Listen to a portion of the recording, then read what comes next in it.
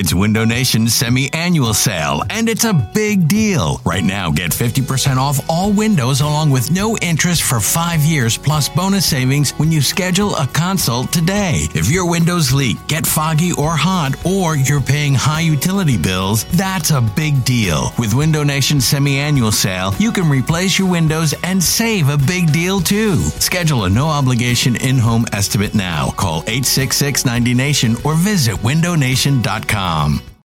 It's the most anticipated WNBA season in history. And you know what that means. Court is back in session. Welcome to Queens of the Court, an Odyssey original podcast. I'm your girl, Cheryl Swoops. And I'm Jordan Robinson. All WNBA season long, we'll be bringing you interviews with star athletes, analysis on your favorite teams, and lots of hot takes. Order in the court. Follow and listen to Queens of the Court on the free Odyssey app or wherever you get your podcasts.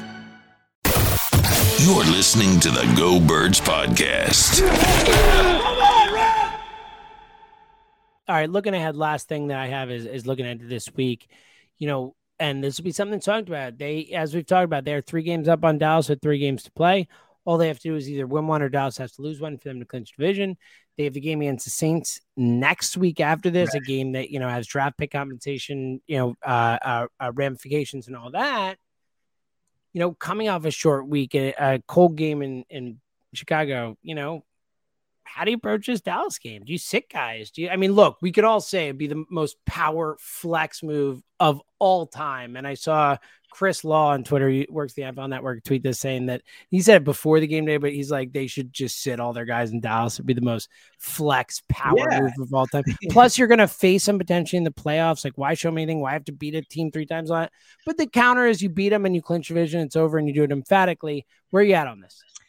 So I can accept that the world is not ready for the take that they should sit their starters. I can accept that. I agree. But I would ask anybody that thinks that they should try all out what their why is. Like, what's the reasoning of why they should try? And if the reasoning is you want to beat Dallas, I can respect that. I know my, best friend pod co-host can respect that as well.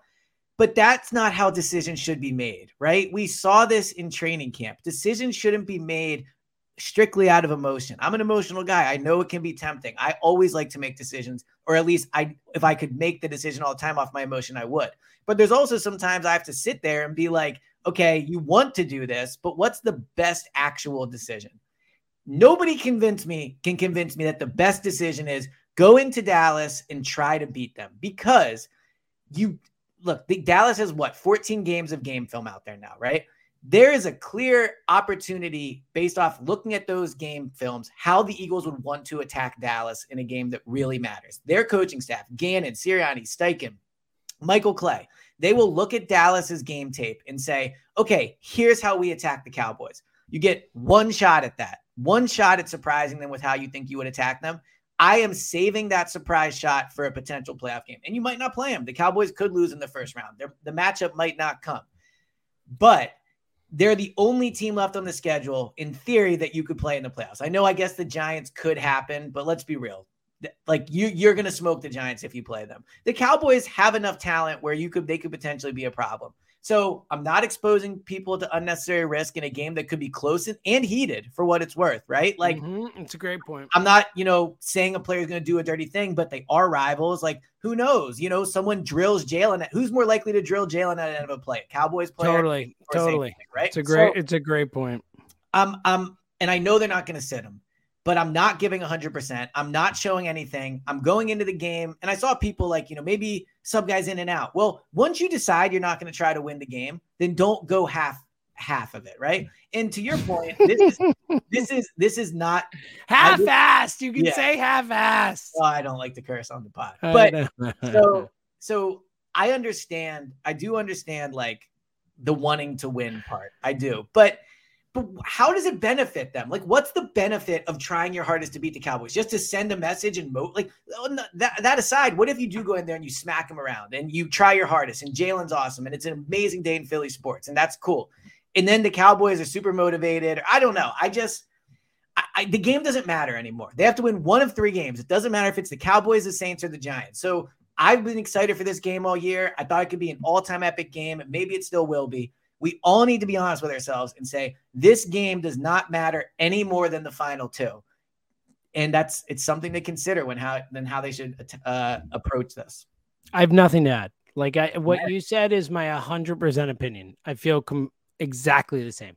Exactly the same. And you know, I think Nick, that's all I got. Like it is 100% what Elliot said. Like, why would you show them your hand? Why would you risk players' injury? It's a short week coming off a cold, tough game. Like third straight road game. It's just like a no-brainer. I'm 100% with you. 100%. Now, would you actually bench the starters? Yeah. Hold up. I would talk to. This is a team that's all about culture. Nick and Jalen, Nick and these guys, they have an amazing relationship.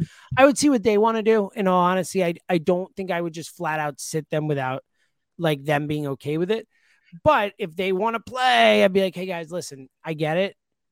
We're not doing more than a half, and I would bargain with them and find a way for them to understand the importance of it all, and like maybe give them a chance to go out and get some reps in. But like, I'm not trying to win this football game, and certainly when they're out there, I'm playing it vanilla. I'm playing not to get hurt. Like, I'm not taking it super seriously. Man, like people would hate it. I'm just telling you where I'm at. No, I agree. Look, I think it's if this was not a public facing business, that is the decision a smart businessman would make. Right? Exactly. So, yes. Take away. What's best for your company? What's best for your bottom line? We're a bottom line podcast. What gives Eagles a better chance of winning the Super Bowl? Exactly. Try to beat the Cowboys tomorrow, or on Saturday or whatever. And plus, let's be real, it's Christmas. Let everyone enjoy their dinner. Don't make it 10. Look at you. And for what it's worth, and I don't think this would happen, but what if the Eagles try their hardest to beat the Cowboys and someone gets hurt or whatever? Or they don't. Like they go to Dallas.